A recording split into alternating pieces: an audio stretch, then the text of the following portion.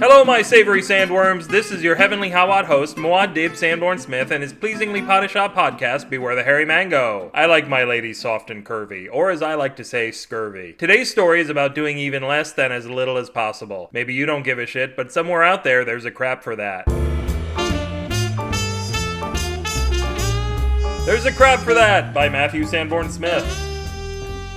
Polly loved her phone. She spent time on the toilet with it, she showered with it, she gave it its own pillow when she had sex. She even, once in a while, rented another phone for it so it could have sex too, and whore phones weren't cheap. But she wasn't getting anything done in her life, and as a body fat consultant, she had a lot that needed to be done. Her clients were piles of body fat who were on the go, but they couldn't go because they were waiting for Polly to tell them where to go. Something had to go. Besides the body fat. She looked at her phone and scolded it, which sounds weird, but this is a woman who had love handles on speed dial, so it's all relative. Her phone was the problem. She was wasting too much time on the toilet. Why couldn't her phone handle that for her? It did everything else, lazy phone. She set to work on creating a new application. You gonna make that thing go to the bathroom for you? Her lover Jorge asked. Then what would I do while it was away, Jorge?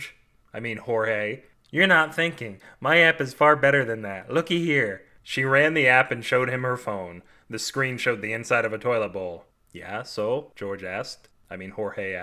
Watch, Polly said. She shoved her phone down the back of her skirt and into her panties, getting way up in there. Her left leg was up on one toe. Are you? Quiet, she said. I need to concentrate. She let out a sigh, took a deep breath, and then a look of intense concern came over her face for a bit, followed by a relaxed pleasantness. From her backside came a distinct flushing sound. I do not think we know each other this well yet, Jorge said, checking the floor. Polly held up her hand, retrieved her phone, and showed it to him. He pulled away. Oh, please, it sanitizes itself. You could eat off of it. I don't even want to eat off a phone that hasn't been up someone's ass. Then you can sit at the table this evening, alone.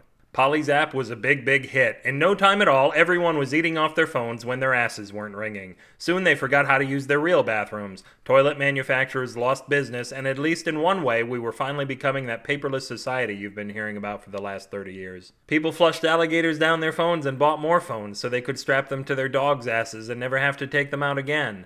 Polly got rich, and her biggest concern was how she could get her spaghetti and meatball dinner to stay on top of her phone. But it all threatened to go south as people here and there who, just like Polly, couldn't leave their phones alone for a minute, sometimes found themselves in the awkward position of having their battery go dead right in the middle of using Polly's app. They'd blame it on their phone, but in the end, it wasn't the phone that shit their pants. It all came to a head when the entire northeastern United States experienced a blackout which lasted for days. It was soon nicknamed the Great Brownout. Polly was no fool. She had a generator at home and quickly created the first dry cleaning app. She turned that brownout into Brownade.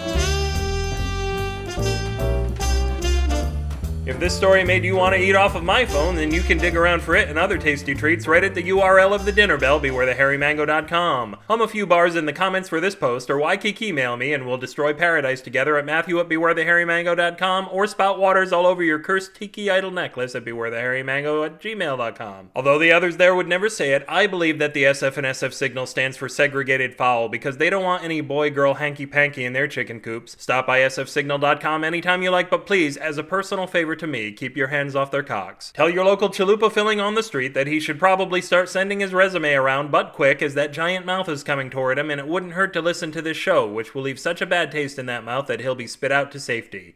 Or at least most of him will be. Tweet your elephant's feet that all the freshest umbrella stands in town gush over twitter.com/upwithgravity. And that is so gross. Whip my donate button into submission with your favorite amounts of money and I'll be rolling in the gravy. Elephant's foot gravy.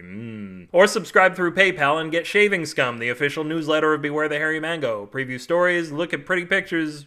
We'll look at pictures anyway, and hear the occasional MP3. That's right, we have news, apparently. This podcast rams itself into all the places you don't want it to go with the aid of an insufficiently lubricated Creative Commons Attribution Non-Commercial Share-alike 3.0 unported license. 4 minutes later, and this is still your Mentati Matty Sanborn Smith, reminding you what can't be cured must be endured, and sadly there is no cure for me. Good night. This podcast rams itself in all the places you don't want it to go with the aid of an insufficiently lubricated Creative Commons Attribution